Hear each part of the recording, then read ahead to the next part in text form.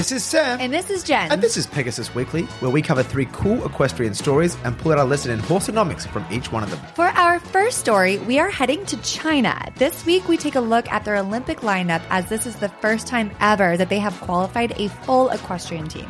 And to squeeze some horseonomics into this story, as this is Pegasus and that is what we do, we take a look at what this means for the growing horse market in China and what we in Europe and America should be doing about it. For our second story, we are not looking at a place, but how we get there. Yeah, we found an amazing article written by Ariana Rockefeller that pulls back the curtain on exactly how international horse freight flights work, and we've decided to share it with you, as very simply, we think it's super interesting. And for our third and final story, we're getting you prepped and ready for the road to Tokyo. In our mission to break down the silos and unite our industry as one, we're sharing the stories of 3 of the world's top equestrian athletes who will be representing our sport. Spoiler alert, you're going to love learning a bit more about Mary Hannah, Jessica Springsteen, and Philip Dutton. Now, before we jump into those 3 awesome stories, some quick admin. Firstly, have you subscribed to the Pegasus Weekly podcast yet? We would love it if you would hit that subscribe button, and better yet, please leave us a review.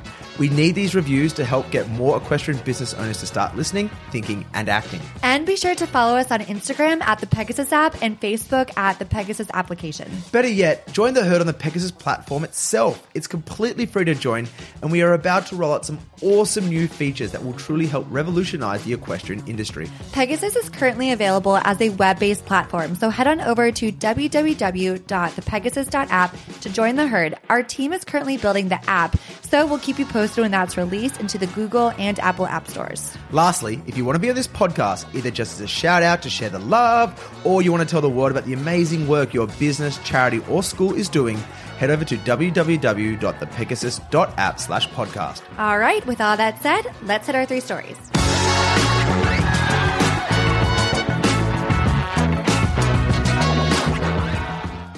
For our first story, we are looking at China, the Olympics, and the future of China's horse market and its impact on the rest of the world. We stumbled across this story while looking at all the recent headlines about who had qualified for what Olympic team around the world, during which we came across an article about a Chinese writer called Alex Hua Tian. Now, quick caveat, team. We are going to be saying a few Chinese names in this story, and we are going to do our absolute best to pronounce them correctly. But there are no promises. Anyway, Alex Hua Tian, who we'll just call Alex for ease of pronunciation's sake, is heading to the Tokyo Olympics this year as an eventer and captain of the Chinese eventing team. This is a big deal, as while China has had equestrian athletes compete in the Olympics before, this will be the first year that Chinese teams have competed in the Olympics, which is to say, this is the first year that enough Chinese equestrian professionals have passed FEI's minimum eligibility requirements to qualify for the Olympics. Which, if you dig into it, is indicative of the fact that equestrian sports in China are growing, and now for the first time ever, it has grown popular enough that enough good riders are rising to the point that they can compete at an Olympic level. For this Olympics, China will for the first time field 2 Olympic equestrian teams, one in eventing and one in show jumping. We are focusing today on Alex, however, because he has a touching story and one that's very telling about the economics of the growing Chinese horse sport and market. Alex is the son of a wealthy Chinese father and British mother. Despite his father being a mainland Chinese person, they were based in Hong Kong, and Alex grew up riding at one of Hong Kong's most elite stables. At 11, the family relocated to London temporarily, and Alex, like many wealthy Chinese children, attended an elite English school called Eton. It was here that he learned to speak English very eloquently and first started to harbor dreams of attending the Olympics on behalf of China. Yeah, while he was in school in the early to mid-2000s, it became clear that the Olympic Games were going to be held in Beijing in 2008. The dream of representing China in the Olympics at his home Olympic Games became a worthy dream, and so he found a wealthy Chinese sponsor who wrote him a blank check to fund his pursuit. Alex took that money and quit school, university, etc., and instead bought world-class horses and began to train every day to achieve this single goal. This included traveling full-time around the world, competing in various equestrian events, and in 2008, he achieved his goal and became the first ever Chinese equestrian to compete in eventing in the Olympics, and the youngest ever at only 18 years of age. Fairy Tale did not have a fairy tale ending, sadly, as during his cross-country run of the competition, he fell from his horse Chico and crashed into the mud of the Chinese cross-country course at Fanling. And due to new rules that had been introduced just weeks before, he was not allowed to finish the course. And so, even though he did get back on and finish the ride against competition rules, he was disqualified and ultimately was out of medal contention. It wasn't all doom and gloom, however, as while 2008 was a disaster in his eyes, Alex did qualify for and become a respectable 8th at the Rio Olympics and will now compete again in Tokyo as a more mature 31-year-old. The real phoenix in this story, however, and what really has us interested here at Pegasus, is what happened following the 2008 Beijing Games for Alex. With his debonair demeanor, sharp looks, and British public school background, Hua Tian has become the quintessential equestrian pinup boy for any development campaign targeted at growing the equestrian sport in China. And what a place to be considering the growth of the Chinese market when it comes to equestrian sports. To put things in perspective how quickly the Chinese horse market is growing, the most recent data that we could find from 2019, there was 3,200 equestrian clubs across the country.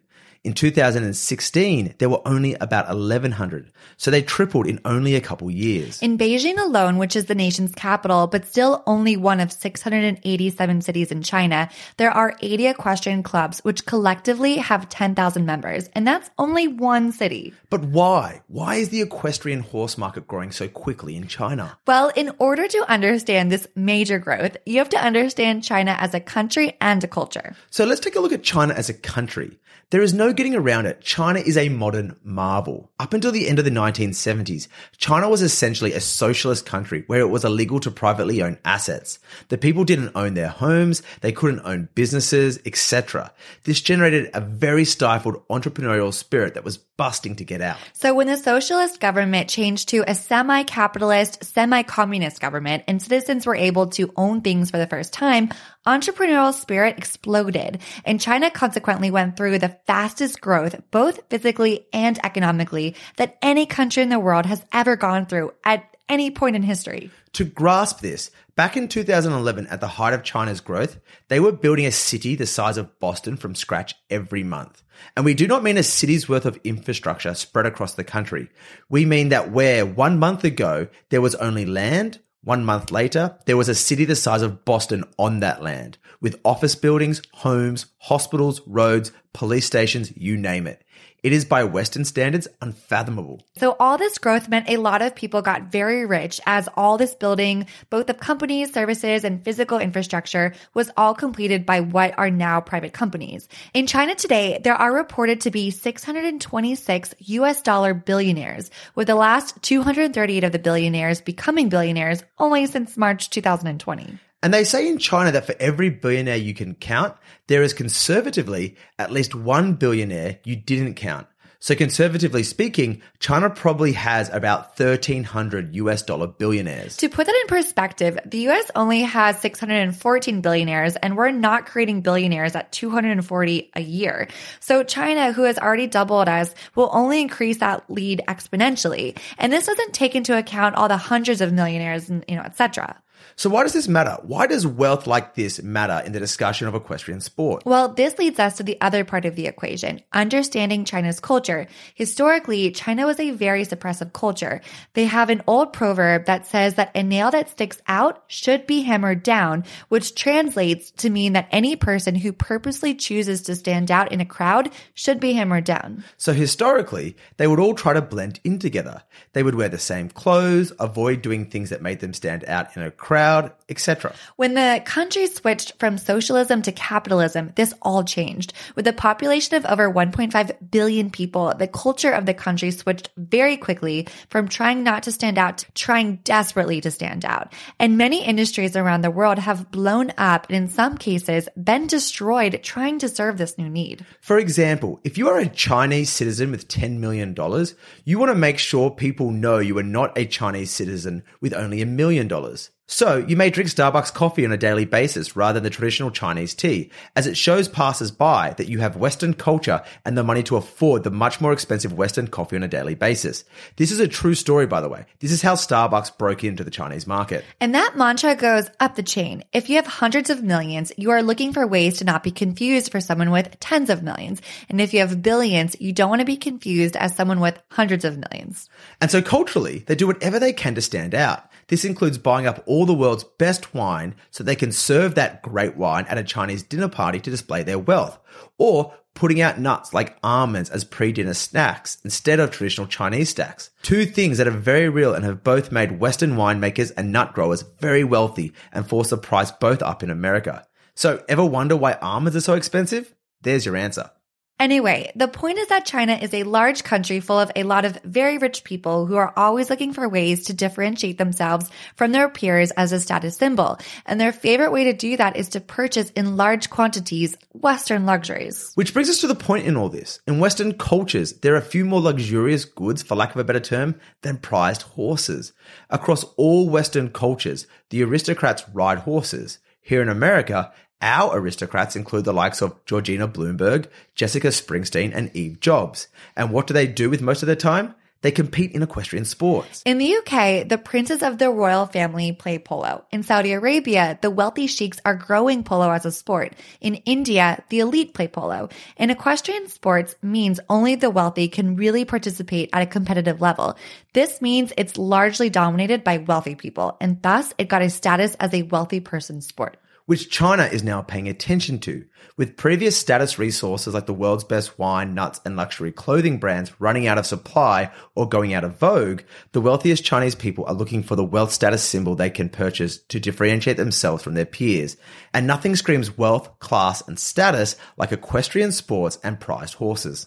In China, the horse is already considered a symbol of wealth, with a lot of luxury brands including horses in their logos. So the sport in China is growing rapidly. Which leads us to the ultimate question on which we end this long story. What are you going to do with this information? In every other market, be it French Bordeaux and Lafitte's wine sales companies or California almond farmers, every business that has pivoted its business to appeal to the Chinese status market has become fabulously wealthy. So why not you? What can you do right now to cash in on this next status wave in China? It's not hard to imagine what they're going to want. They're going to want the best bloodlines in the same way that Americans like to buy European bloodlines because of the status of doing so. They are going to want to fly to OBS in Ocala and bid on racehorse sales. They're going to start paying American and European trainers to move to China and run their stables. The opportunities are there, and now is the time to get in. So do your research, identify someone who can help you make it, and figure out how you can be the next millionaire or billionaire by becoming the Chinese horse market subject matter expert in your region, discipline, or specialty. So what's the takeaway here, Jen? The upcoming Tokyo Games is the first time that China has had enough professional equestrians to qualify for the Olympic Games, which is indicative of the growing popularity of the sport and horse economy in China. Due to its rising class of super wealthy individuals and its cultural drive for those wealthy individuals to be able to display their wealth so their class status is apparent, the Chinese horse market is booming as Chinese individuals buy more and more European and American horses and hire more and more European and American staff to help them build a formidable equestrian club and training program. This begs the question to all our listeners. If you're a horse business professional or athlete, what are you doing now to make sure you can cash in on this opportunity? For our second story, we are pulling back the curtain on the equestrian air freight industry with the help of Ariana Rockefeller. She wrote a great article published on Forbes that caught our eye in the Pegasus newsfeed, and we had to share it with you all. So, thanks, Ariana. So what do we mean by the equestrian air freight industry? We mean how international horse owners transport their prized horses all over the world to compete in varying competitions. Because think about it. It's still kind of a big deal for us all to fly. We plan our route. We wear our comfy clothes. We complain about the food. We complain about the lack of space. We complain about the cost. We complain about most of it, really. And then think about that for horses. They are huge animals who cannot sit or lie down during the flight as they need to remain standing and balanced, and they have no comprehension of what is going on. Yeah, we will include photos on our blog so you can look it up there. But essentially, these horses are in long, loud metal tubes and are probably super confused as to where they are and what they are doing, except for the fact that they do it so regularly, they just accept it as normal. So if it's hard for us, how do you do it for horses? Well, let's demystify it for you. Quoting Ariana, the journey begins like any other. the horses load onto the trailer and travel from farms to one of the major airports with specialized facilities for livestock transportation. One of the most travel routes is between Amsterdam in the Netherlands and Miami, Florida. Another major hub is the ARC at John F. Kennedy Airport in New York. The $65 million facility has 48 state-of-the-art stalls, 24-hour reception center, and a specialty quarantine facility for import and exported horses. Now, once they arrive at these airports, horses load into what looks like a large metal/fiberglass container. Think of them as a mix between a big open-air plastic container that they stand in and the starting gates at horse races, where they have the siding up each side and lower lip at the front that the horses can stick their heads over. And just like us, they come in different shapes and sizes depending on the will of the owner or the needs of the horse. So these stalls are sold as either coach, business, or first class, with the quality and price essentially not being a representation of the quality of the experience, but simply a difference in size. For example, for small horses, they will do just fine with a smaller coach-sized stall, which fits 3 to 4 horses side by side laterally across the plane. As you go up in class from coach to business, the number of stalls they fit laterally across the plane changes, giving the horse more room to move around during the flight. So in business class, rather than 4 stalls left to right, there are only 2, which is often needed for some of those large warm blood show jumpers. Once all horses are organized and fit into their containers, they're then loaded into the belly of the plane from front to back, with room for humans to walk around in between and around the sides of the containers so that their onboard staff can get to the horses and take care of their individual needs. Yes, a lot of these horses are undertaking long flights, often up to 8 hours. Therefore, like we need flight attendants to wait on us for transcontinental flights, the horses do as well, if not even more. So, with the well-known Boeing 747 being a popular plane used for livestock flights, the horses are in the bottom of the plane and the support staff, which includes vets, grooms, farm managers, etc., all travel upstairs in the more traditional seating that we are all accustomed to on an airplane. Now, while some of the support staff may attend to their horses mid-flight, many do not and instead leave all horse care to the onboard professional staff whose job it is to walk up and down the lower deck, checking on the horses, feeding them, settling them if they're spooked, and making sure that they're not doing anything to injure themselves and even just render them unfit to compete when they land. Yeah, a great little tidbit that we found interesting is that the attendants will often feed the horses plenty of hay and water through the flight. But most interesting, they feed them carrots during ascent and descent, as the chewing helps the horses equalize their ears, similar to how we often give lollies to kids to suck when they travel young to alleviate some of the pain. Now that said, Ariana makes the point that despite what most people may expect, most horses are actually very good flyers. Some even take naps, but there is no sedation for, as we mentioned, they need to be able to stand and balance themselves. To make extra sure that they are comfortable, the horses also have their legs wrapped to help with compression and altitude-based issues like DVTs that we can also face as human beings.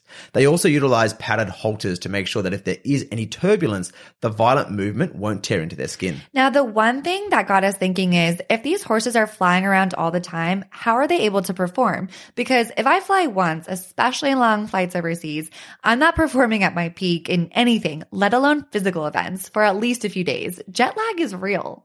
Well, they have thought of this as well. The FEI, believe it or not, actually has a rule in their code of conduct pertaining to this that outlines the restrictions on how soon after air travel horses are allowed to compete for the sake of the horse's health.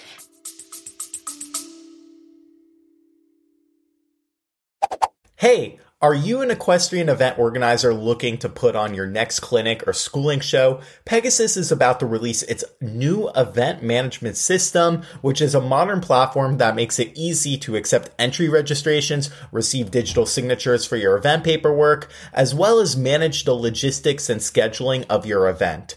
You can even digitally showcase your vendors and sponsors so that brands have much better visibility than the traditional logo on a fence. Pegasus has made it easy to run an event from start to finish with features designed for everyone involved, especially the riders, who can now easily register and receive real-time updates. Gone are the days of running your event through Facebook or tech from the 90s. Check out the launch of the Pegasus Event Management System at www.thepegasus.app. That is www.thepegasus.app. Add to this some countries' strict quarantine policies enforced by different countries regarding the arrival of new animals, and these horses are given plenty of time to recover fully from their flights before they're expected to perform as athletes. So what's our takeaway here, Jen? The equestrian airline freight industry is an industry that a lot of equestrians have never really understood, but knew that it always took place. Reserved mainly for professional equestrian athletes who need to fly their horses all over the world to compete, the livestock freight industry is a well-oiled machine that makes sure that horses get where they need to go in as much comfort as possible and make sure they arrive in good condition to be able to perform in the sport they're trained to compete in. For our third and final story, we're counting down the days until the Tokyo Olympics, and so we wanted to share some of the stories behind the riders who are competing. Of course, each country is rooting for their own athletes to win, but we think it's safe to say we're all proud to root for our equestrian sport as a whole and get coverage in the Olympics media. So what better way to bring us all together than to discover something new about the top athletes across disciplines and around the world, and therefore get to know our fellow equestrians a little better? Well, since this is an Aussie and American podcast, what better way to start our stories than by honing in on both American and Australian athletes today? First up, we'll introduce Mary Hanna, a 66-year-old Aussie equestrian legend and grandmother of 4 who will be heading to Tokyo for dressage in what is her 6th Olympics. Mary has been a part of the Australian dressage team since 1996, except for in 2008, and will become the oldest athlete in the 2021 Olympics. She's riding Kalanta, who is actually her husband Robert's horse. Despite being a prominent rider in the sport, Mary hasn't won an Olympic medal yet, unlike her eventing counterpart Andrew Hoy, who also sets a longevity record in Tokyo. Mary competed at the 1996, 2000, 2004, 2012, and 2016 Summer Olympics. In 1996, she finished 24th in the individual event. In 2000, she finished 34th in the individual event and 6th in the team event. Then in 2004, she finished 39th in the individual event, and in 2012 was the 43rd individual and 9th team finish. She was the last Australian competitor to qualify for the 2012 Summer Olympics and the oldest Australian equestrian competitor at the Games then too. What a tale of perseverance, and at age 66, Mary has proven it's never too late to try for an Olympic medal. Next on our Tokyo spotlight, she was, wait for it, born in the USA. Wow. Yep, 29-year-old Jessica Springsteen is one of the most recognizable names on the US Olympic show jumping shortlist. She might be the daughter of legendary musician Bruce Springsteen, but she is an immensely successful equestrian in her own right and has already represented America on the international equestrian stage many times before. Jessica won the 4-star Grand Prix Hubside Jumping Tour equestrian event in France, which is one of the premier pre-Olympic competitions. This one helps her chances of making it on the US show jumping team. Springsteen almost made it to the 2016 Olympics in Rio, but her horse suffered an injury, sadly. So this year, all eyes will be on her if she makes it to Tokyo.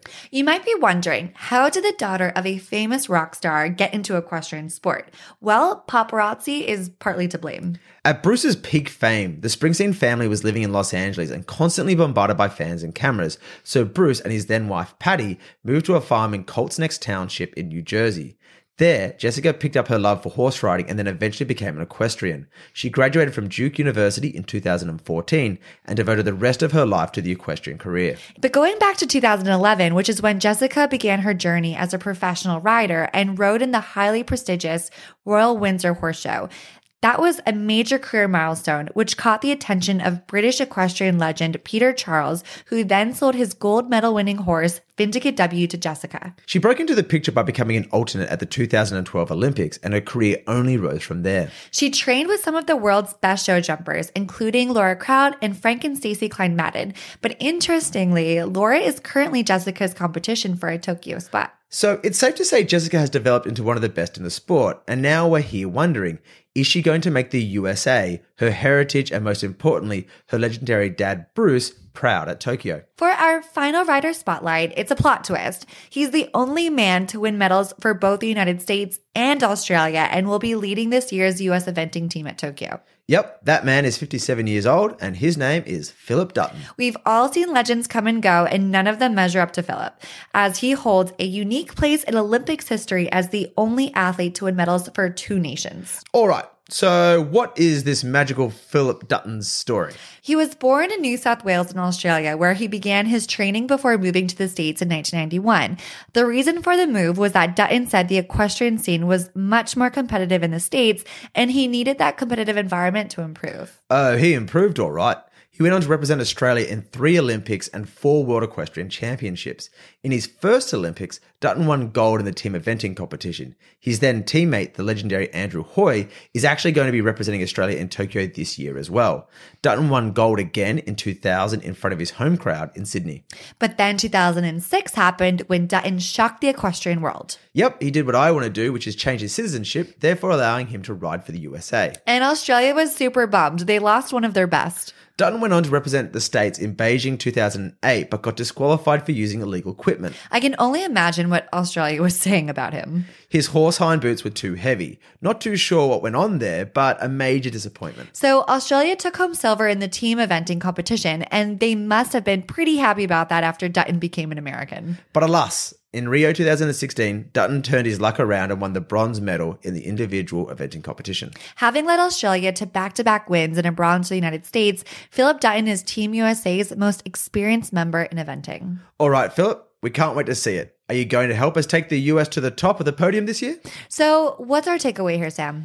In our effort to break down the silos and unite our industry as one, we're sharing the stories of the world's top equestrian athletes who will be representing our sport at Tokyo this year. And that includes Mary Hanna, an Australian dressage rider, Jessica Springsteen, an American show jumper, and Philip Dutton, the Aussie turned American eventer.